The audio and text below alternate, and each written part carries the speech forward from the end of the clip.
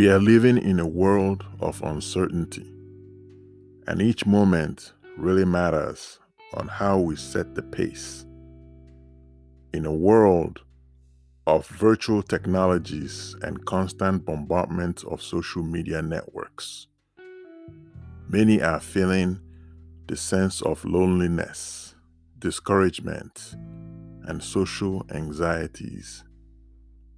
And one under-recognized change is that the more we isolate ourselves from society, the more we become so self-absorbent and can only see reality through the lens of our own perspectives.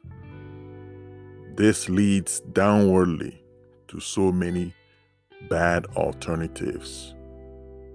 While it is not yet gloom and doom for some, it is vital that we human beings start the connection early on, a friendship connection with each other, putting all differences aside, and to learn to appreciate each other's presence and point of view, and not casting down judgments, but understanding each individual point of view, while although we may disagree, but always come in agreement with the common law of humanity, which is love and respect and honor.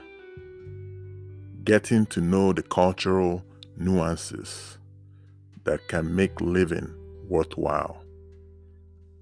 Learning to make memories of each moment.